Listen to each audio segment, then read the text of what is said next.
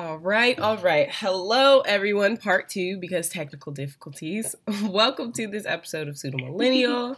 I am so excited to be here, as I am with all my guests today. For episode 4, I am interviewing Georgia Crissell, the homie, the television, Shonda Rhimes 3.0. You feel me? She's coming with everything. Introduce yourself to the people, Georgia.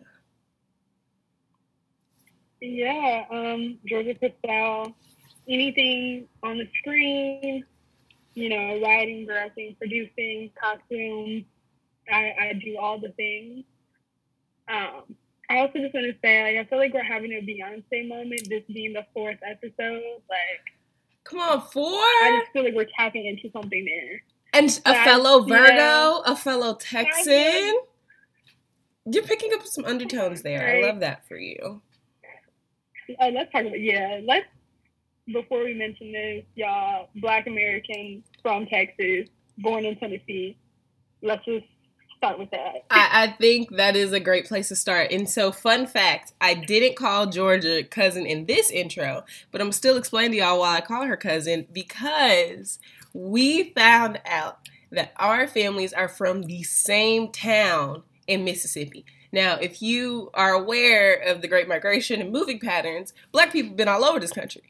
And whereas Georgia's parents and family went Mississippi, Chicago, and then branched off and kept going, and then back and forth, y'all still got people there too, because your summer stories in Chicago are hilarious. My people went Mississippi, Chicago, and then just kind of stayed in the area. And Georgia and I, in college, found each other. And lo and behold, Indianola, Mississippi was the connecting factor. And we've been cousins ever since. And I will never forget, shout out E-Money, when I told her that my people was from Indianola, she said, I don't know, nobody else know where that is. And it's just been family ever since. So I am very excited to be interviewing my cousin on this episode today. But to start, I want to go before college, before we met. Tell me the first piece of television you fell in love with. And how old were you? I feel like there were definitely some before that I can't consciously remember. But, I remember my mom used to let me stay up till 9 o'clock, when the shows went off. Because Desperate Housewives came off, Grey's Anatomy came off, okay? I was invested in my mom and her mom, just, have watched the soaps forever, still calls my auntie every day to talk about their stories being on. They literally sat on the phone with each other when Days of Our Lives went off, yes. The very last episode, drama is just, we've had a love affair for a very long time. I'd probably say that was when I was 5. So Desperate Housewives and Grey's Anatomy. ABC, ABC in the 2000s, Oh, wow. ABC was that girl with the drama. Oh, wow. What was that? Did you understand? Were you asking your mom what was going on, or were you just hooked? You just loved you said, I don't know what this is. A little bit of both. I think she let me watch it partially because I would have no idea what was going on, so I couldn't really ask her no questions about nothing. I was just sitting here. You just had to be quiet. Pretty pictures, pretty small. I was also my mom was really, really young. She wasn't that young, but she was 19 when she had me. That's young. And my dad was in the Army, and so he was gone. So it was just me and her. She had been moving around. She moved from Chicago to Kentucky with my dad. That's where he was first stationed. So she had been in Chicago her whole life. Had never left the house except to go to New Orleans once for an upward bound trip. Period. She was that girl. So it was just me and her all day. And she was watching her stories. So I was watching her stories. Oh. That is so beautiful. Okay, so then if that was the first, what is the latest piece of television that has just caught you? These little white kids got me, okay? Georgia. They tapped into something in the days when I was watching reboot of 90210, okay? He Georgia. was doing drugs, okay? I can't stand When it. they had to go to rehab, when Raj was dying from cancer, that part of my history has been tapped into with this damn Outer Banks show. I'm actually pre-screening it for Chimera, for the audience, my sister. Like, I don't want to waste my time watching it if it's not good, but I know you'll tell me if it's good or not. Mm-hmm. So I'm screening it for her. I can't tell you if it's good or not. I can tell you that I sat down to watch episode 1 and I did not get up to episode 4. Those shows, good is arbitrary. Like, good is subjective. Right. But if you catch my attention, you have something. Because let's talk about trash media. I have no idea where you were in go, but no, I absolutely love it. Let's go. People don't buckle up, y'all. This is how Georgia and I y'all are really about to hear a set of cousins chit-chatting over a dinner table. So buckle up. Get ready. The trash people media. People have underestimated how much trash media made them who they are today. How much what is considered trash gave you the identity that you have, okay? I was not inspired to, just in general, I was not inspired to not even just do things in the television and film world, but just to do things by your hoity-toity ass media. Like, I was not, the first movie I was watching my dad on my pappy's lap, remembering, stuff, was not 2001, A Space Odyssey. Period. It wasn't it. I remember getting Drumline from Santa Claus one year and being like, I must join the marching band. Period. I have to. And guess what I did? Join that marching band. That marching band. I feel like I'm a Nick Cannon on the drums. And that influenced so much of my life today. Like, my entirety of my college, my high school years. I was in that damn band, like, still writing stories about marching band and, the whole Texas football scene to this day. I can't remember anything that was considered like classic film ever being a part of any of those things that mattered. Yeah, I think it's really interesting and it ties back to my first question. That you aren't really taking a lot of inspiration from this high art because it's not really supposed to be inspirational. It's supposed to be quote unquote aspirational. And I'm not aspiring to none of that because first of all, a lot of it is outside of the realm of reality, not even just by virtue of being media, but by virtue of I don't live like that. Right? But then even the shows and media that I consume that are of people that don't live like me, as you said, nor you or I have got down like them kids on 90210 and yet sucked in, or my favorite is my most recent kind of like high school drama. I'm forgetting the name of it, but it's a dance. It's like has something to do. It's basically about ballet in this dance school in Chicago. Yeah. Tiny Pretty Things. Maybe I think it might be Tiny Pretty Things or Little Pretty Things. On Netflix? Yes, and the main character is a black girl, and it's just and she's from Compton, I think, and comes to Chicago. It is so good, but yeah, I'm not really trying to be like whoever you could fill in that name of what we should be watching, quote unquote. But then also, with that being said, and you mentioned it a little bit, when did you start writing those stories? Where you drumline, I'm going to join this marching band, and I'm going to write the next drumline. Where did that come from? Oh, goodness. Like, I don't know. I think I was always just, like, crafty and sort of artsy because my grandma was my diva. What did she do? Forever just calling her grandma just was so weird. What didn't she do? Like, that lady crosses. She used to draw. She used to paint. She used to sew. Like, has crocheted every blanket and pillow you can think of. Like, she just always had her hands on something, doing something creative. Every year she would come down for Christmas. We would make pine cones. We would paint them and put them with sparkles and make them look like a reindeer. Like, she was just the most craftiest person I ever met. I can just remember just like consciously sitting down and writing thoughts with to her. I write her letters because it started when My first real piece of just, entertainment with books. Yep. I had a real love-hate relationship with books. The racism that popped out. There's something that I had no control over. It wasn't even because I wasn't good at school. I could not see. I wear glasses. I didn't know that I couldn't see. It never occurs to me that it never occurs to children that they're doing something wrong. If that's you quite literally know no other way to be. I thought everybody's eyes worked like that. Mm-hmm. So I never told anybody I didn't know what I was doing. In reality, I needed some help, and wasn't nobody trying to help me. So had a real long journey with books, and once I finally got into them, let me tell you, Roald Dahl had a grip on my childhood. Changer. Shel Silverstein.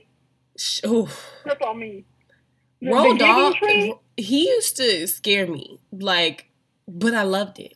I ate it up. He was out here, I don't even know if I'm going to watch Witches. I haven't seen it. I've been scared too. Okay, if you read that book when you were if you were between the ages of 7 and 11 when you read Witches by Roald Dahl, I don't think you would see that movie in your good grown age, because that shit was stressful. Turning kids into rats and they really flew around in a peach, but I don't know what that meant with smoking, but thank you. I want the strain. Drop it. Had a grip on us, okay? The BFG? Absolutely. He gonna have BFG money for the rest of the time. Period. But yeah, he just had a grip on me. I was like, James isn't that spectacular, but here he is, flying around in a giant magic piece. Okay, this is finally something that I'm interested in. I did not like reading. He just kept giving me books I didn't want to read. And that'll do it. And you gotta think about other people when you're trying to introduce media. Because some stuff is just not interesting to me. I really don't want to watch white people fall in love ever again. I got my fave, and that's that. I don't want to see it no more. I don't think they're bad movies. I don't like movies. I just don't want bad ones. There are just plenty and plenty. But with your first love being media, your first love being media, I'm so sorry, y'all. With your first love being books, and then transitioning into, a space where you could love and appreciate them, and always being creative, when did you start to think, all right, this is what I want to do? Writing and making that kind of media, film and television, is where I'm headed. It's incredible that some people are going to tell you, I just knew my whole life, this is it. Wow, I was not like that. I could tell you the literal day that it happened. When was that? And it was my freshman year of high school. And this is the part of my life where I've learned a lot from teachers that I did not necessarily care for. And people, I didn't like none of them. But some of those classes, I would not be the same without them. My freshman year English teacher, horrible at her job. Oh my God, she was so bad at her job. And not because she was necessarily a bad person, but she was an English teacher who didn't want to be an English teacher. She wanted to be a digital media teacher. And that just led to a bunch of wacky hijinks that didn't have a damn thing to do with what we were supposed to be learning. One of those things happened to be NaNoWriMo, which is National Writing Month, which is in November. And that's where people, they have writings, stand up, front pages, all that. So you can complete an entire novel, approximately 36,000 words in a month. And then you just kind of pump it out. Michelle was in love with this idea. So for the entire month of November, my freshman year of high school, we did not do anything in that class but write a novel. Wow. And that sounded like a terrible idea to everybody. And I was like, this is my time to shine. finally, you were getting into something that I care about. You can really tell the era that I was in and like just the environment of growing up at that time, because my first book was about a bunch of kids who got kidnapped and locked in like this sort of basement to be trained to be assassins, and they had to work together to escape, you know, the whole Found family, you know, in the sci-fi landscape, very Hunger Games, you know, Divergent. You were raised in the 2010s. You grew up in the 2010s. Y'all don't know about the 2010s. In no way. We were accosted. We were accosted, okay? We should get veterans benefits. Land, a medal of freaking honor. It looks for trash. But I ate them up. Oh my God. Like, the ugly duckling stories of the 2010s made me, okay? Absolutely. Made me. So you wrote your first novel, and then what? And then, same teacher, April, which is National Poetry Month, guess what we did? Write poems. Every week, we had an open mic. And, like, part of it was, like, voluntary. Like, we would go to the coffee shop and read poetry after school. Wow. I don't know if I could have, as a high school student.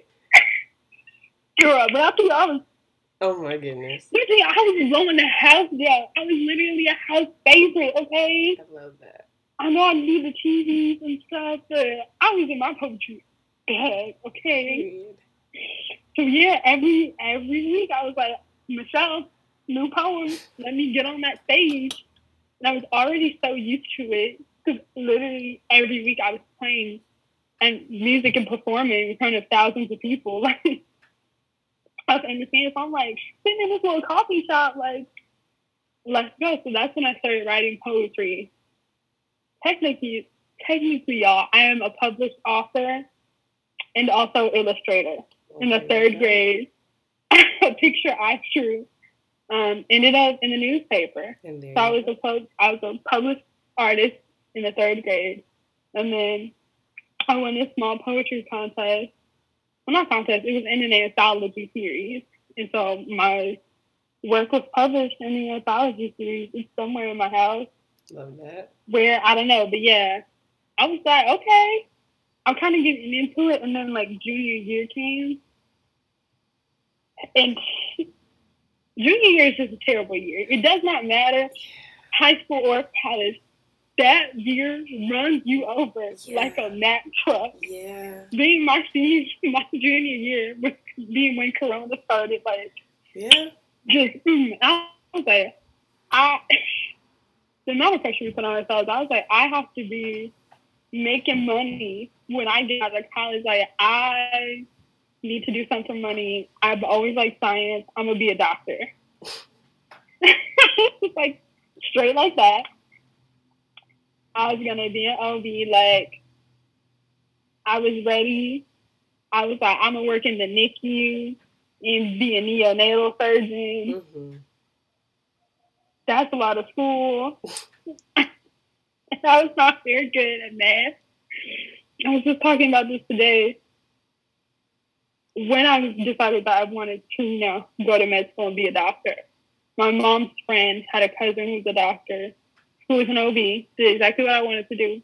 And she looked me dead in my eyes. She was like, if there's something you even think about, a fraction as much as being a doctor, do that instead. And I got to college and I was like, is there anything that sounds even close to as fun as making TV for the rest of my life? And the answer was no. And that's just how you ended up writing your life away in Tisch. Yeah. That was a process in and which itself. And there's been a few moments in my life where I was like, whoever is up at the stars, please send me a sign that this is what I'm supposed to be doing, and they delivered. I can't tell you who's out there who did it, but I asked if my questions were answered. When were you asking those questions once you got to Tisch? Because you transferred into Tisch, yeah? Yes, that was one of the questions. So I can remember there was just like 3 points I can remember directly that these led to the certain outcome of being where I am right now, which is like I was a sophomore in high school. I was like, I really want to write, and like, how do I do it? Do I have pen and paper? Like, I don't even know if this is something I should be wasting my time on. I was there with my psychology teacher. One day we're going to talk about the way that English, humanities teachers in general held it down, okay? In high school, if you didn't go eat lunch with at least one humanities teacher, we're not the same. They deserve awards, okay? They deserve some of these stimulus checks because they really had surrogate kids. Because I would really bother that woman every single day. I would sit in her classroom, not go nowhere and eat lunch with nobody else. Just in her classroom, and we were talking about it, and the intercom came on, and it was like, new announcement, your computers have all been paid off, and we're allowing students to take them home for the summer. And I was like, so if you're not supposed to be writing, why do you have this computer now? Why do I have this computer? I was like, okay. Kind of gave up on it. Film school applications are hard, okay? Period. You have to have a portfolio. And we can go into, like, how a portfolio in itself is a privilege to have. Oh, we'll get to it. We will get to it. The structures of art school. But it's hard. It is really hard to make a quality portfolio. Because you just need so many things. And I just was not equipped when I was doing my college applications to have a portfolio ready.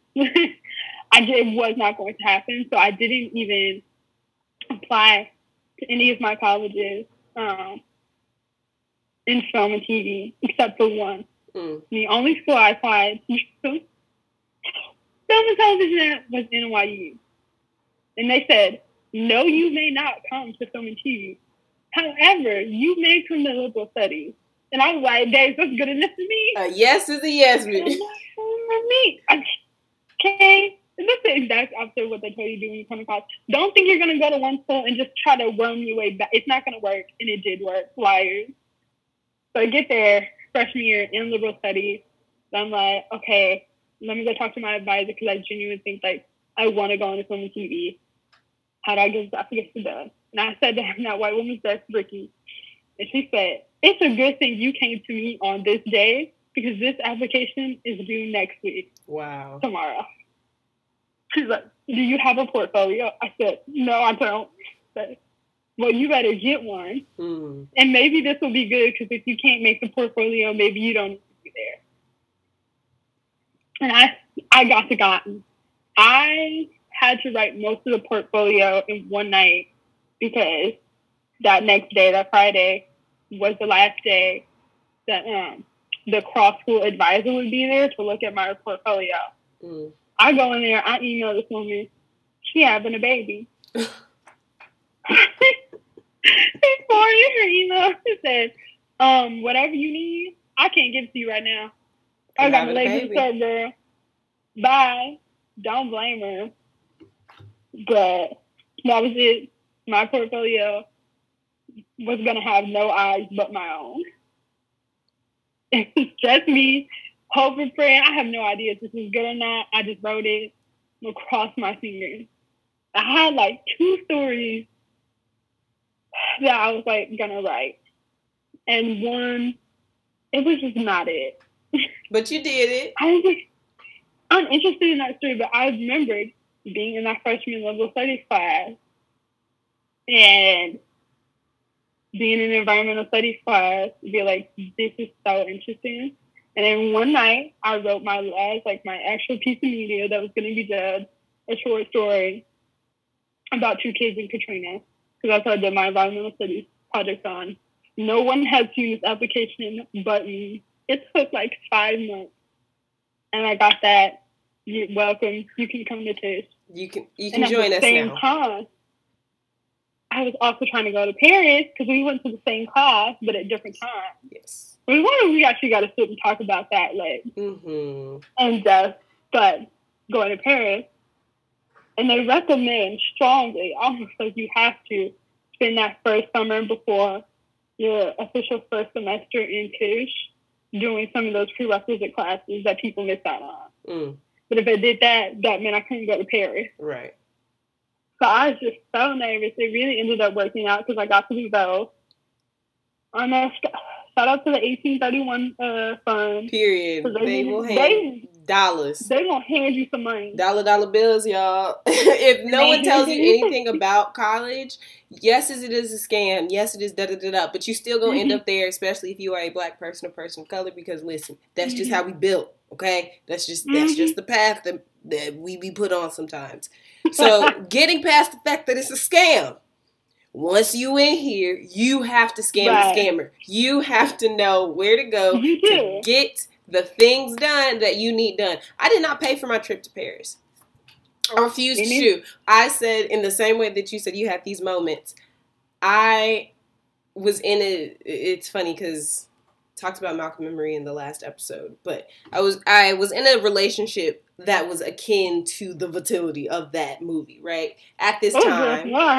And I wanted to apply to go to Paris the summer before, but my academics just weren't where they needed to be, and they still weren't. Stop. But because let's talk about how we were meant to be friends, because that means we would have went at the same time. Okay. We just needed a little time. We just needed a little time. It was like, not right now. Well, in a minute. So my academics weren't where they needed to be. I was in this situation. This was my sophomore year. But you're right, junior year kicks your ass. But sophomore year was just doing a lot. It was beating me up. And I applied to Paris on a hope and a prayer. And I said, listen, if I get in, I'm going. If I get in, I'm not. I don't know how I'm going to do it. I'm not paying for nothing, but I'm going. I got accepted. And I said, all right, that's it. We got to get to work. I started emailing deans, talking to people in my department, all kinds of stuff. And just everyone kept telling me, no. And I'm like, I'm not trying to hear that. I don't know. No. And the last day, and someone had, in the program was like, okay, you can let us know you got accepted, but like, you'll get waitlisted if you don't pay by a certain day, blah, blah, blah. It was the last day you could join the trip, period. I get an email from MCC, my program, saying not only is the class paid for, but the flight is being paid for. And I said, and there it is, Lord. Thank you so much for Maisha. She needs stimmies. Give her stimmies. Give Maisha Priest. My queen can't answer her emails. Don't check them ever in life, and that's okay. That's okay. I'll never forget sending her an email to be in one of her classes. Like, what classes are you going to have next semester? Her not emailing me back, but like a month later, telling somebody who's in my Paris class that I was friends with to tell me that she had seen my email. She said, I won't be responding, but I saw. I want you to know. I saw your email. Wow, what a lady, what a class, what an environment. Yeah, NYU, and this is where I wanted to talk in the second segment kind of about the pressures of, okay, you got in, but we know that's where the battle starts. That's where you really have to fight and scratch and claw, especially as Black people and Black women in the world, but in academia and now arts. So what was that like? So you get accepted, you go to Paris, you have this great time, and now it starts, it begins. And what was that like? That first semester was something because I felt so behind.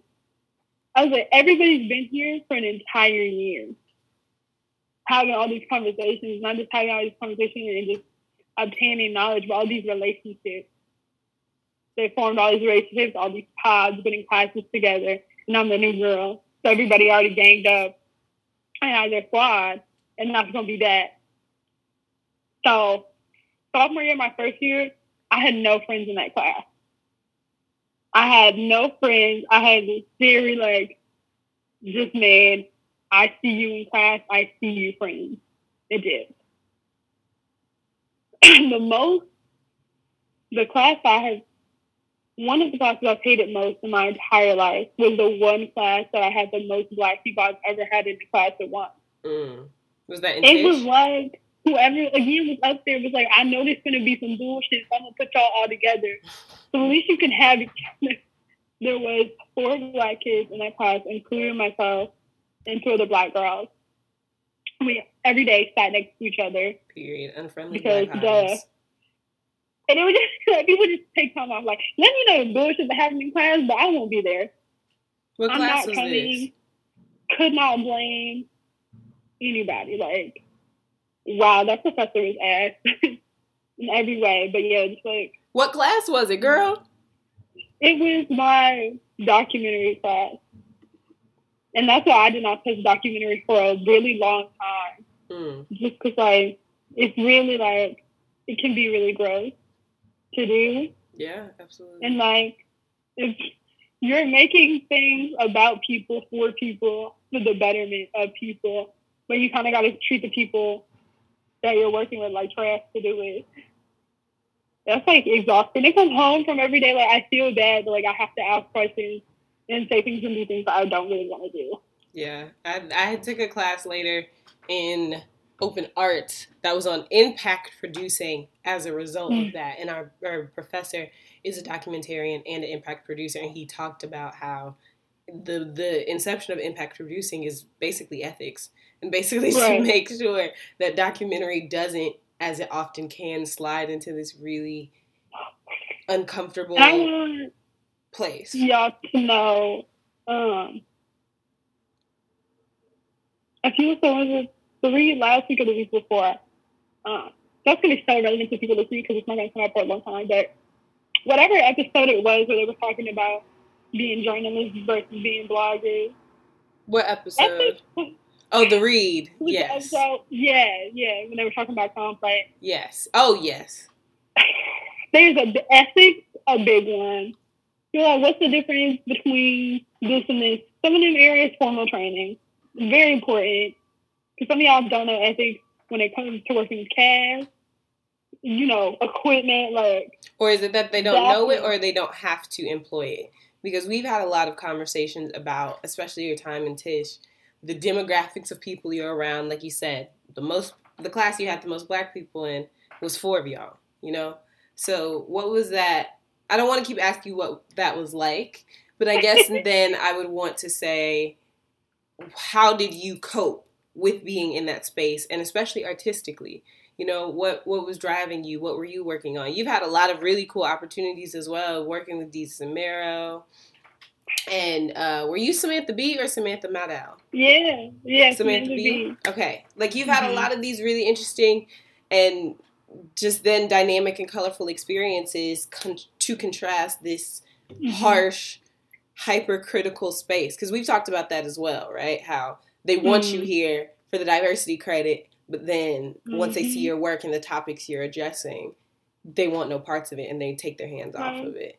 So what were you doing, and what do you do to cope, quote unquote, through this writing endeavor that you still love and are amazing at?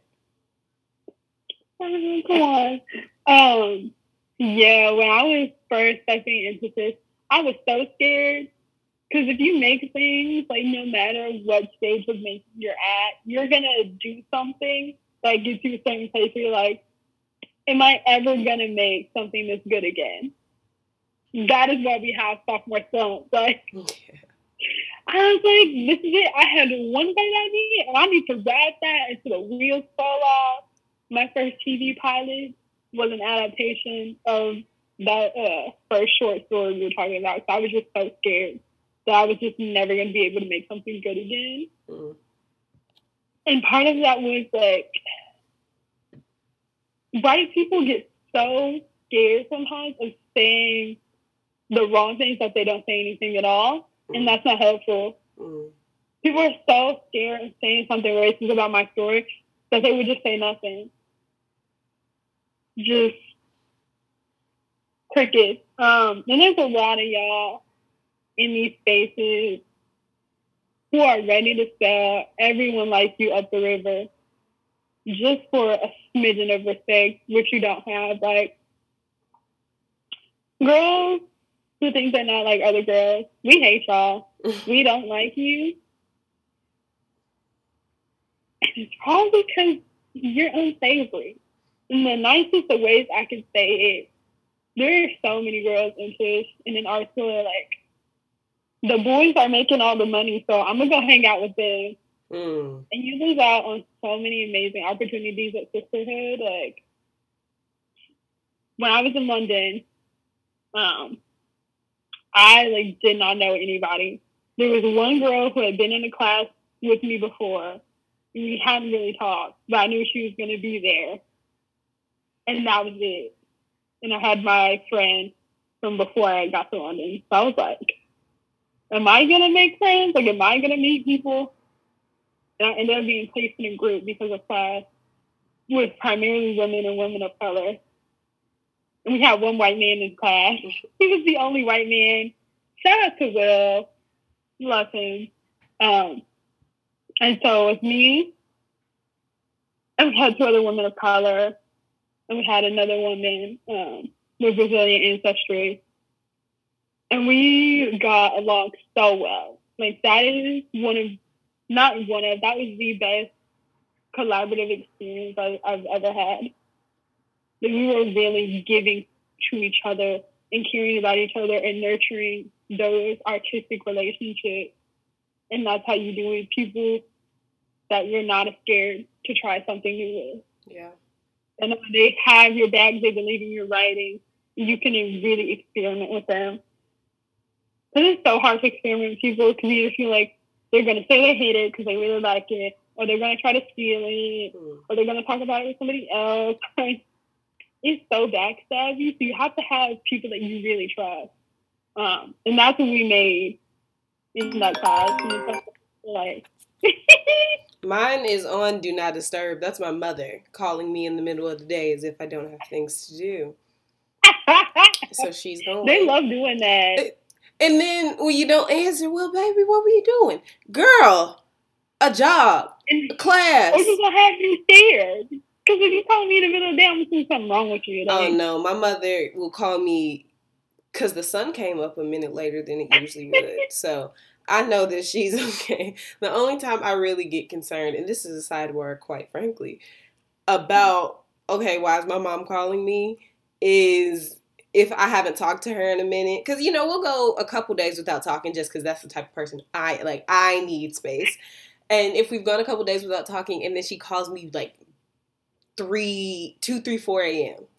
And she's back in Chicago, so it's an hour difference. So I'll, quite frankly, even be up. And my family is a family full of night owls. But because of that, if you're calling me at 2, 3 in the morning, what's going on? Why aren't you just up right now? Like, why are you up and calling me? But back to the matter at hand. And I'm so happy that you brought up experimentation because that's where I wanted to go next. And, the working title of this episode, and we'll see if I keep it, is Are You a Lena, an Ava, or an Issa? Right? Because these are the three. And you know what? That's important because I know a lot of both. Okay. These are the three kind of columns or lanes that are really being set up for Black women directors. Can't forget the Shonda. That's the OG, okay? Shonda is the OG. I guess when I think of... actually... The reception of Shonda and the questioning of Shonda has been something that's, at least I've noticed, bubbling to the forefront. And I think that's been really... It's been interesting. It's timely. Considering... I remember seeing some tweets of people saying, it's time that we question Auntie Shonda. Especially after Bridgerton. About, I've had thoughts. Let's talk about it. I mean, I haven't seen Bridgerton, so I would love to hear you talk about why you think that show has even captured people the way that it has. There's something people find really fun, about regal time and shit like that. Because it's escapism, but it's it happens, so then they can kind of put their foot more into it and feel related to it more, but A lot of y'all are Jane Austen hoes. You know, y'all watched that 2005 Keira Knightley Pride and Prejudice, and you never let it go. Keira loves a period piece. But what about... period queen. And she does them well. But what about Bridgerton? And I've heard things where it's like, it's more diverse, and it... I don't know what... So, for context, I literally have never watched the show. I don't plan on it. Not even because of the hype, but because that's just not something I'm interested in. So, what is... Right, it's a very interesting time period. Yeah, and also, like, I know you can blind cast, but, baby, no one that was looking like me were running around doing the things that you were doing. So, I just... No, and, like... I like the way that, other than one time, they really don't talk about race in the show. Which, and it's not like in a we're ignoring way, they're just like, these characters are black way. And they stretch to everything, so that doesn't really bother me. And I like that. I know a friend of mine mentioned that the only single mom was a black woman, or it was something of that nature where she didn't say that they acknowledged it, but it was something about why are the black women that are in the show being the ones that are going through these things. She still said that she was going to watch, which again I think is interesting. There have been so many people. I know who you're talking about. There have been so many people who... She's interesting. It's the Marina, I think they're talking about. Mm-hmm. She's a black girl in the show who comes to stay with one of the white families, like call her a distant cousin. She's not, but they have her thing in there so that she can be a part of court with the white girls and hopefully find a suitor.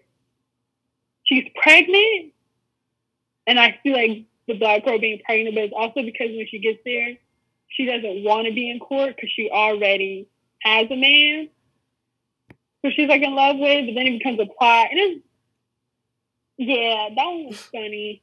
I thought, I'm not above it, and so many other people are too. A lot of people watch that show because they found the dude of Hastings fine as hell. I am one of those people. If you cast attractive people, you're gonna get people gonna go see it. Like, you could think of so many movies that you or someone you know went to watch something or play something because they thought somebody in it was fine. So you don't think it has much to do with the quality of Bridgerton? I'm hearing a lot of aesthetics. I'm hearing a lot of, it was cute. Yeah, I think that too. I think a big draw for a lot of people is that they remix a lot of pop songs and did some like orchestral versions of them. So, like, one of the best ones is, I just really get on my fucking nerves, but Wildest Dreams is good, and then they do an orchestral version of it, and it's good. Also, yes, the aesthetic, but it's like one of the first like shows that not like HBO be letting people be naked on there. Netflix not so much. They'll be having sex, but it's a lot of skin in Bridgerton too for a Netflix show. That's what I heard as well. I saw all that many booty shoots. And they were nice ones too. Oh my goodness. Oh my goodness. So I think it's just a lot of things that are interesting, but it's like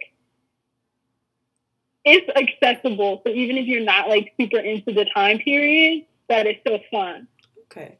So just all the people who want to watch that type of content in that era, so I feel like it's fun. And also like a lot of tropes that we know, like part of it is like a fake dating. Basically like fanfiction where this couple got a fake date for one reason or another. So it just has a lot of those elements. And I think it's just easy to watch. I think people sometimes struggle with things that are either too easy or too hard to watch. They can never be one of the... But then at the same time, when you have something that toes the line, that's sometimes too much as well, considering... depending on who you're considering your demographic and things. So coming off the back of Bridgerton, right, and kind of segueing into mostly what we talk about on air and off, but Black film and Black culture, right? Mm-hmm. And we've gotten in this space, I feel, where it's no more trauma porn, no more trauma porn, no more trauma porn, which is absolutely correct, you know? Like, I don't want to see 12 Years a Slave. I was just telling a professor how during a Black Lives Matter lesson in post-colonial visual culture, a class I had here at college, she began to play clips from Django and from 12 Years a Slave to talk about the history of Black people as if that was the only history of Black people. And that in itself, to me, is infuriating. We're funny that Brad Pitt is in both those things. You know what?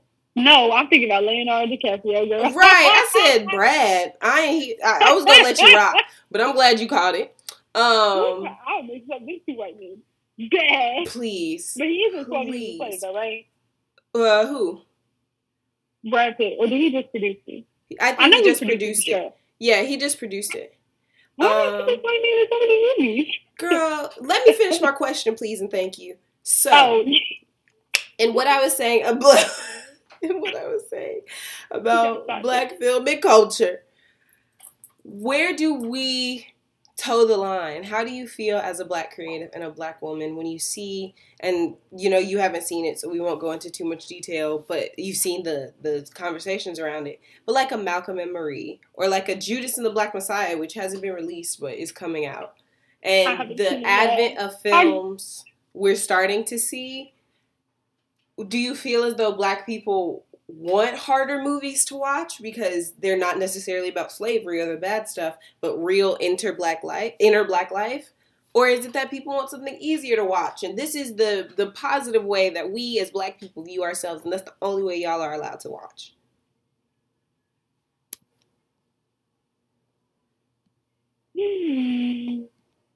And is that a Black creator's job to think if something is easier or harder for their audience? I mean, there's really there's not no point in listening to the audience, but don't listen to the audience. That's how some of these shows became horrible. Because you let these niggas tell you what to do, and you know what you wanted to do. You create things with a vision, stick to that vision. Whether that is hard or not really up to you, or taken as hard. Because you could not intend it to be hard and be taken as hard. I think it also comes down to give a little quote from our fellow NYU alum, Martin Scorsese. Come on. The individual is universal. I don't think it's really a question of necessarily just trauma, but does this trauma feel unique to this person? Are we looking at trauma as a result of this person's life and how they've inhabited it, or just universally traumatic? Because not fun if we're just watching Black people get beat up on screen for 2 hours. Because that really has nothing to do with anything. With that person in particular. You're just so a bunch of just violence. That has nothing really to do with storytelling at all. And that comes in a conversation we had before about the desire for grit. Now, again, you can be greedy and have trauma that is that character's trauma, and not necessarily just drawing up on universal trauma in the Black community. Because we all have been through some shit. Exactly. That can most certainly be labeled as trauma. But it's traumatic. It's my trauma. That is. I think that's a big one. Yeah, no, I think that's a brilliant way of putting it, just because shout out Martin. But what you were saying about this is my personal trauma, and I think it's so interesting as Black. Interesting is the buzzword. If you've heard it interesting, take a shot. But I think it's so. It just captures the moment. It captures really the moment really well, but then at the same time, it is just a hard line to toe. And I think of the names that we've listed, or that I was working through in the title: Ava, Lena, Issa, and now to include Shonda, right? how Yeah, I each feel of like we these can't women. even talk about those other three. Yeah, how do we begin to without talking about Shonda? Because being a 7th grade girl black girl who wanted to work in TV, oh, you want to be Shonda Rhimes. Mm-hmm. That's it. You wanted to be Shonda Rhimes. Yeah. Can we just talk about like how the TV landscape, like, really? We can so talk about rap music right now. And just like the whole Nicki versus all the new girls thing. How? It was handled very differently. Like, that was essentially what it was. Like, Issa, everybody coming up. Yeah. Was very much the same. So someone took it better than someone else. Sean handled it saying, that was my lane before y'all was here. And we don't even do the same thing. So it really wasn't a problem because none of them do the same thing. Yeah. They don't even do TV. And I think, it's not so much a compare. Like you said, those women themselves don't compare each other. But by virtue of them being black women in the same industry, doing things publicly very well. Right. On such large scales, right? Yes, I think it was yesterday that Issa, it's not going to matter when we release this episode, but Rap Shit, her show with the City Girls, is coming out. That is not something that would have been possible decades ago, right? Or even in the way that Ava has moved since, when was her debut? 2013, 2014. My brain said 2013. So in there, 2013, 2014. And in the 7 years since, almost 8, maneuvered to, I'm not going to say seamlessly, but carved her own lane in the film industry and in the feature film industry. And then Lena has dipped her toe in film. That's what I'm going to call Queen and Slim. She went right back to TV, I believe. But even before that, right? Even if we have like selective memory, her work on Master of None, phenomenal. The Thanksgiving episode. I still haven't seen the Thanksgiving. You don't have to, but just know that I just feel dirty just jumping into one episode of TV. It feels so wrong to me. Well, yeah, you don't have to. It feels weird to go watch Master of None now. Yeah, now that what we know about Aziz is but in the time of watching it when it was on. And when the time before, which is weird to think about because it was really the time during, we just didn't know. Lena, when given the leeway, would write these amazing episodes. And the Thanksgiving episode, to summarize, is basically just her coming home and like her story of coming out and letting her family know it's queer.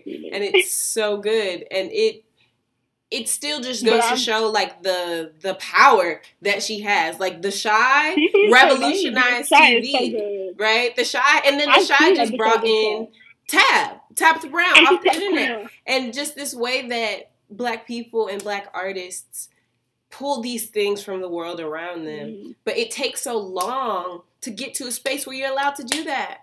Because even with Shonda, right? And like you were saying, if you were of a Black girl of a certain age, it was you want to be Shonda Rhimes. Shonda started, people don't even know she wrote Princess Diaries too. Diaries too. She so did. Daddy. And is that not childhood? Is that not Black girls, white girls, women of color, Latina girls, Asian girls, like everyone. Everybody loved that movie. Loves that movie. And it had Anne Hathaway and Julie Andrews and was produced by Whitney Houston and is this iconic piece of pop culture that people don't even know a Black woman not just had her hands in, but said, here you go. You're welcome. You know, and you're absolutely right. It can't start without Shonda. And that's not just about Shonda or just being about Black women. That has so much to do with TV and film right there. Because the writer is not key in film. Nobody cares. It's not even a Shonda Rhimes thing. So many other famous ass TV people wrote some shit that you have no idea about because nobody cares about a writer in film. Like I did one time. If you want the recognition and you want the queen in film, don't be a writer. So then why be a writer? Some people just love it. And some people don't care about the recognition because when the recognition falls, so does the heat. Yeah. And if that shit is bad, a lot of people just blame the director, and the writer ain't got nothing to do with that. Some people like it that way. And some people just want the check. Because so many people have just written, like, scripts for shit that we don't even know about, and they just do it to collect the check and go home. And some people want to be the face, that girl, like, you know. And it works sometimes. But sometimes it's a tool. Like, if Insecure did not also star Issa Rae, it could be a very different show. Yeah. And it may not even have made it to season 5. And would we know who Issa was? And would we know its origin? And would we care? Yep. Because if she was somebody just writing on the show, if you can tell me who the head writer or the showrunner of the show is, I'll be impressed. But you can actually tell me the niggas in the room, you're impressed because nobody cares who's in the room writing. And it really is like that forever. And people I never know or never care. Mm. So why do you write? Some people really. You keep saying some people, Georgia. Why do you write? Why do you then, as a creative Black girl who have wanted to do this all your life? I didn't know that was a question specifically for you. I said you. Right. I asked, why write in general, and you said some people just love it. Cool, and you're absolutely correct. Some people do have all these varied reasons, but why do you, Georgia, Chriselle, especially at a time when it's hard? Even the names we're naming, four Black women, and you can trace the lineage to different ones and offshoots, and we haven't even talked about Dee Rees or Casey Lynn. Like, we haven't captured the whole breadth of work, but we are talking about the 4 that, let's just say, anyone off the street, you can name one of those names, and they might say, oh, okay. Or you can name a body of work that these people have produced, and they'll be familiar with. Everybody knows Grey's Anatomy, even if they don't know Shonda. Right, so why do you then, as a Black girl, continue to write and create and experiment, and as you were saying, create these spaces of care and nurture in the film industry when it's so hard? What's the point? Why do you do it? Girl, I don't know. If there was anything else that would fill me with even as close to much fulfillment and passion, I would probably do it. Because it's hard. It's not fun. But nothing brings me absolute joy like that. I have a list for when, we come to the end time. TV's there. TV is how I know how to talk to people. Even when my peers were fighting and shit was going on, we're going to sit down for this hour and we're going to watch this show. When, my mama window cracked in. It's 11 o'clock. That means Young and the Restless coming on. It is. Like, I could do this until the day I die, and I would be completely happy. And what's the shit you would, aside from magnificent, if you never got the job, what would you still do? If I never got a job, I would still watch TV. If I never get this job, I'm never going to stop being that girl who used to sit in her bathroom with the lights off in a Disney story. And when you feel like that, Shonley, what is there to do but that? Yeah, you have to move in it. That sounds a lot like purpose. We just watched Soul. I can't get into purpose and passion right now. Come think about that damn movie. Soul. We don't go off the rails to the exorcism of life. We don't have time for that. I mean, girl, how you gonna tell me what we got time for on my show? We've been talking about all types of stuff. Me and Abby T were talking about manifestation and setting goals for yourself and then doing the work to get there. Okay, because faith without works is dead. I mean, we don't have to go there, but I do think that you can't. We've talked about this before. The only people who can truly hate and critique our artwork are people who don't make it. The only people who can vitriolly say, I hate this and this is not good and have negative, nasty things today have never produced and given something of themselves to the world. Never. But to do that, you have to be built different.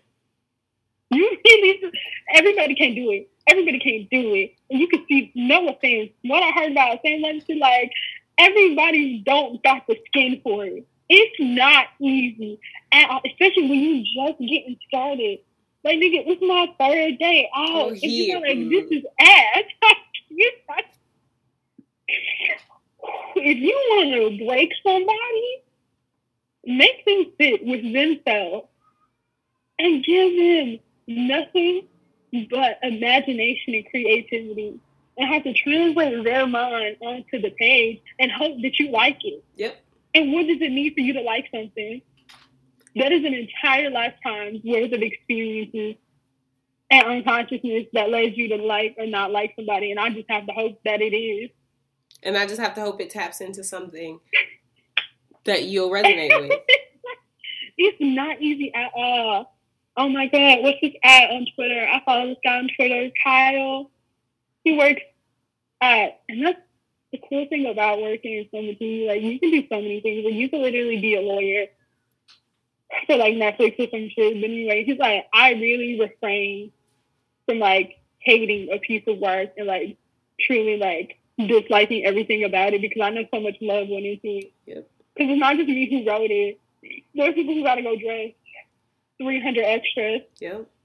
People who got to run and get the costumes for somebody who's been up all night working on this. Like, it is truly a labor of love and collaborativeness. I don't know what the word I was looking for there was, but collaboration. Teamwork truly makes the dream work. You come into some TV shit because you can't do it without it. You can't do it without it, and then to just, again, give this part of yourself to the world in whatever capacity you do, and someone just instantly rip it apart, and someone just instantly tear it down and say, nope, try again, girl, that wasn't it. And sometimes it's necessary, right? Like, sometimes there are people who need to be told no. And that was the conversation we could have had about arts as well, where a lot of y'all didn't hear no. A lot of y'all were being told you're a genius when that's not the case. Also, did you hear no? Some of y'all heard no and said, fuck it. I'm just fuck. That as well. It's a line. Because you have to be so set in the vision that you have and know what you want to do to say, this is not what I want. I appreciate your no, but I can't take this one. Because if you just take every no, everybody gets you. What did you even make? Yeah. Well, I get that, but I'm even thinking of the people where it's, you know, when you think of the stereotypical film bros. Who told you your professors? They did. That's the thing. Also, like, white men don't need validation from teachers. Period. They got validation from other white men. And when that's whose opinion matters most to you, the fuck is your black ass going to tell me? And you ain't even gotta be black. You ain't even gotta be black. As long, if you like, why are you telling me? And the thing is, they're right. There's a lot of white men movies that I absolutely hate, but they knew their audience. Mm-hmm. They knew exactly they wrote this for, and it resonated. Because the people they wrote for like it. The people they wrote for love it. And you can say, this is why you can say, but white people know their audiences. I mean, if your audience is the quote-unquote main audience, then... Right, but it's like, I think the best listen to audiences are reality shows. Because they're going to give you what you want. If you want to see bitches smack each other in the face every week, they're going to do it. They know. Like, you want to talk about a black woman in film and TV?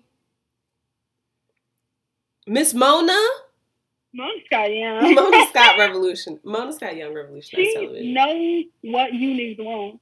And even when you fight it and you say, we don't want to see that, then why is it still on? And if she made like 4 franchises, never have to work a day And in you her know what? life. She can suck you in because remember there was that reality show about the realtor? I was invested. I didn't even watch that one, but I'll give when I was 13, 14, I think for 2 or 3 months, me and my best friend would binge watch Love and Hip Hop Atlanta, but because it would be like through the iPad, so we would be on FaceTime and she would be watching it so we could watch it together. Like you were saying earlier about E-Money and your aunt, like that was that was our show. That was that was our soap. Okay, Jersey Shore. Hey, mate. Hey, like that is icon. I remember watching that live, like. Oh, I would have screamed. I would have screamed. But like that's the thing. You have all these moments and these compilations of memories and life experiences that make you like something and enjoy it. And especially as Black people, it comes from all over, and it depends on where you're from, right? Like you started this episode talking about how you're a Black American from Texas. I think about my friends in film, like Valerie, who is Haitian American, and I think about just a bunch of different people, and all of us bringing our unique perspectives within the Black experience to film and television and this art that we make. And that feels like another added layer because of the position we know that Black people are in, where it's like, okay, we're not a monolith, but I know you're going to take the work that I do and apply it to all the niggas anyway, because that's what y'all do. And it sometimes feels like a weird line to toe, but then as you said, white people don't do that. White men don't. You can read his script because he's letting you. Not because he thinks you'll have anything of value to add to the production. And this isn't even just to put it all on them, but I think they're products of the film industry. If you want to get it done, like you said, you have to be committed to this vision. And so it's so interesting watching more and more, not even interesting, take a shot, y'all. It is so, actually, phenomenal is the better word, because you're starting to see Black people and Black women take risks and say, you know what? I'm going to make it anyway. Thank you so much. Excellent and unique about television. When you think about prominent figures in television, behind the scenes, you don't think of men. Ooh. When you're thinking of like TV and like men, like Black men who are really names you just throwing out, you don't think of them. Kenya Barris, but that's just because I need the people to know that man. That's the one thing you can think about. But honestly, you have to be like really of a certain demographic. Because I'm not hearing those young people be like. I feel like it's Kenya Barris every time they gag for Blackish and Grownish and Mixedish, but who would be watching those shows? They're still on, Georgia. They're still Blackish. I know Blackish. Yes. Blackish, Grownish, Mixedish. 35 up. Let me tell you, I got my shit together because I don't know a single nigga who watch Mixedish. I mean, I'm not gonna go there, but it's on. It was in production. I think, because white people feel like they're getting the invite pass. Like, they love it. They feel like they're getting the secret life. Now, I don't know nothing about nothing because I ain't never seen an episode of that show. But you're right. I mean, as someone who's not as thoroughly entrenched in film as you are, when I think of film and the people that come to mind, they are women, and predominantly women. Even when I think of the actresses and stuff that draw me. Like when I think of Grace, if you not think film, I got you. But I mean, film got you. TV though. So it's a more democratized space, definitely. It's also like we honestly never be catering for a man, but we don't give men enough credit for like teen films because they didn't have their foot in that. But then that starts a conversation of who was allowed where to do what, you know? I mean, true. That is absolutely true. So, I mean, you're right, because they did. John Hughes, he walked, crawled, and ran before y'all ever were a thought in your mother's mind. So I'll give him that. But then again, John Hughes, like I went to school in the town that John Hughes lived in. The median income was minimum $600,000. And that was love. Oh, definitely know somebody from there. And it's for sure. And he was able to make these films, and even the films he was making, right? Ferris Bueller, you took your daddy's Porsche to the city, you know, as we start to look at them. But you're right. Absolutely had their foot on our necks in these certain genres. And it's so, it's exciting to watch the film industry, TV and film, and, you know, these little short, we haven't even talked about short film and short form media that comes up in an Instagram TV moment, or that comes up in, I remember watching like Will Imes, I don't know French, but he's like this black French content creator. Back in the day, 2015, 2016, he used to make all these short films, and I'd watch them on Facebook. If y'all know what I'm talking about, it's Will Aimes. He's dark skinned. He's from Paris. I loved it. I hope y'all know, because I don't. I love it. Yo, I'll show you his stuff later. But I mean, that was even just internet, like, we're just going to make a short skit with our friends, you know? Right. Kids, that was an era. Really, like, them niggas are just getting jobs. Yep. That's crazy. Like, yeah. And just starting to really get roles. Like, that nigga really came up on the internet. Donald Glover. I even think of like a King Bach. Mm-hmm. And you can say what you will about that man, but he's getting credit. King Bach is here's a difference between the YouTube girls and the Snapchat and other girls. Other people are not doing what YouTube has done. YouTube, because in YouTube you have effectively were creating it yourself. You are creating it. Right. Like, not to say you aren't on a Snapchat or a Vine or nothing like that, but if you want to work in the algorithms that YouTube has, you have to do certain things, and you have to start to cultivate that understanding of, like you were saying, audience. And you have to understand, okay, here's what I want to do, juxtaposed with what I know the people are going to watch. How do I blend the two? And you either do it well and great, or you don't. And that's still fine, because you learn and you get better, or sometimes you even don't get better. But you still now have these skills that you can transfer directly to a Netflix special or to a HBO show and things of that nature. So it's also YouTube's more. Oh no, go ahead, absolutely. YouTube's also more long form, so a lot of the niggas who are on YouTube have more formal training. Yeah. Because sustaining content for 20, 30 minutes is way different than 1 minute, 15 seconds. And that's how you get shit like It's Always Sunny in Philadelphia. Yeah.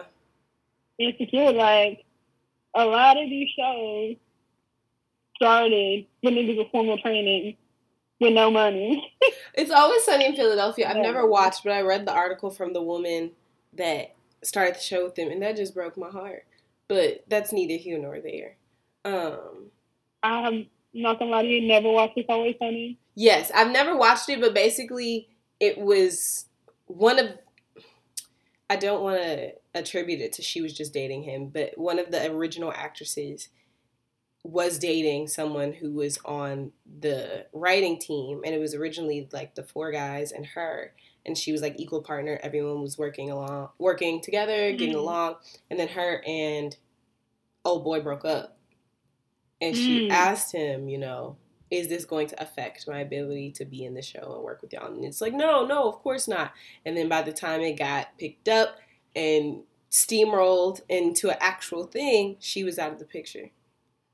And she had to be no more than 23, 24 at the time. And that, if anything, is kind of like what a herring tell of what you were saying about, okay, the boys are getting more money, so I'm going to go hang out with them because the first on the chopping block. Also how important relationships are. If you don't even have to be romantic. Somebody could really not like you. And that's it. No matter how times are, and your bag is gone forever. Forever. The internet is so easy to end your own career now. And it's crazy. It really is. And I want you can just log off. Georgia, we are not going down this road. You have... I feel like so many of y'all are really talented messing up your own bag for some internet shit. Like, I mean, that's a whole other episode. That is a whole other conversation. But in closing, I guess my last question for you, Georgia, is what are you hopeful for in the film and TV industry for yourself, first and foremost, but then also the landscape? Man, I've got a lot of shit that I want to do. And I really want us to one day be able to move past a certain expectation for artists. Like, once you do something good, like, that's it. We don't need you to try nothing else. Yeah. Stop. You made one good romantic comedy for the rest of the year, for the rest of your career. You made one good action film for the rest of your career. Yeah. I really don't want people to stretch their wings. I hope we just get out that box, because if you walk with me any minute, I could be like, no, I got a drama today, but tomorrow I could have you a sci-fi one. Nah, I got a comedy today, but next week I can have a teen film for you. Yeah. And I just want to be able to explore all of those things, and I want more Southern people and Southern landscapes on TV and film. Not the Southerners who moved up north. None of that else. Not the big city girl who just happens to be from somewhere she's ashamed of. I want more Southern people on screen in the South. I love that. Please put the South on TV. Please stop just filming everything in Atlanta. Like, stop putting from big cities. Let real niggas have a moment, okay? You know how many people think I'm from Houston? Because I'm black and I'm from the boonies, okay? Let us have some shine. Let some of those niggas who live in the forest shine for a minute. That's what I want. No more big cities. That's for me. So what are you hopeful for the industry? For the industry? Man, I just want, and this is one of the only times I will advocate for non-black women, like, I just want more women in TV in general. Like, truly. I did a project that I can't talk about, but I just want so many more women in this landscape, because I know so many cool ones. Yeah. I know so many cool ones who are making cool shit that I want y'all to see. So, please, let me see it. And let's see it. And I feel like we have a lot more of that coming. I know we have a lot more of that coming, even just between you and I, and the peers we have, and the women we know, and the stories that are inevitably going to be told by hook or crook. I'm so excited. Last one. Please start hiring kids from my generation. If y'all are not careful, we're going to lose an entire generation of artists from COVID. Yeah. Who just could not make shit. Not because they didn't want to. They just had no resources left. Yeah. It's such a big gap between class of 2020 and class of 2021. Or what will be between class of 2020 and class of 2022. Because I just saw someone from class of 2020 who is showing their film at South by Southwest. And you weren't able nobody in my class even made an intermediate. Yeah. Let alone a thesis. Yeah. Like, please don't lose an entire generation of filmmakers to this. I don't think we will. I definitely don't think we will, especially as our generation begins to come into more and come into our own and find a way out of no way, because that's what we do, right? Yeah. That's what we've had to do as kids of the internet, and I know it's gonna happen. But Georgia, thank you so much for being on Pseudo Millennial today. I am so excited that everyone will get to hear you and your brilliant thoughts. And then before we go, where can they find you? Where they can find me? In a second, I'm going to finally make this official work Instagram for all of my art, because people keep asking me, I keep being like, I don't have one. But for the meantime, in between time, if you want to follow me on just my regular Insta, is at Georgia_Chriselle. Chris, then L. It's very simple. And that's it. I'm just on Instagram. I'm not on Twitter no more. And I just pop in pronouncing. Yeah, I haven't been on Twitter since January 2020. I'm going to take to appreciate my friend and the fact that I was a fan of the show before I was a friend of the host. Okay? Marissa could tell you. I could probably have the message from the first time that I messaged you on Twitter, and I was like, I love your show. Oh my goodness. Let's talk about it because I really wanted to be your friend. Oh my goodness. No, and we're not going to go down. Too cool to be my friend. No. And now we're cousins. Because I was like, I want her to be my friend. She's so cool. Oh my God. You're really in the in crowd. Oh my, we're not doing this, Georgia. We're not doing this. The girls know you, okay? The girls know you. I don't nobody know nothing. They know you and your group of 15 people you used to carry. Listen, I am but a perception. I am an amalgamation of visions. Now that's what's really scary. Like, people can perceive me. Ugh. But thank y'all so much for listening, and make sure you tune into the next episode.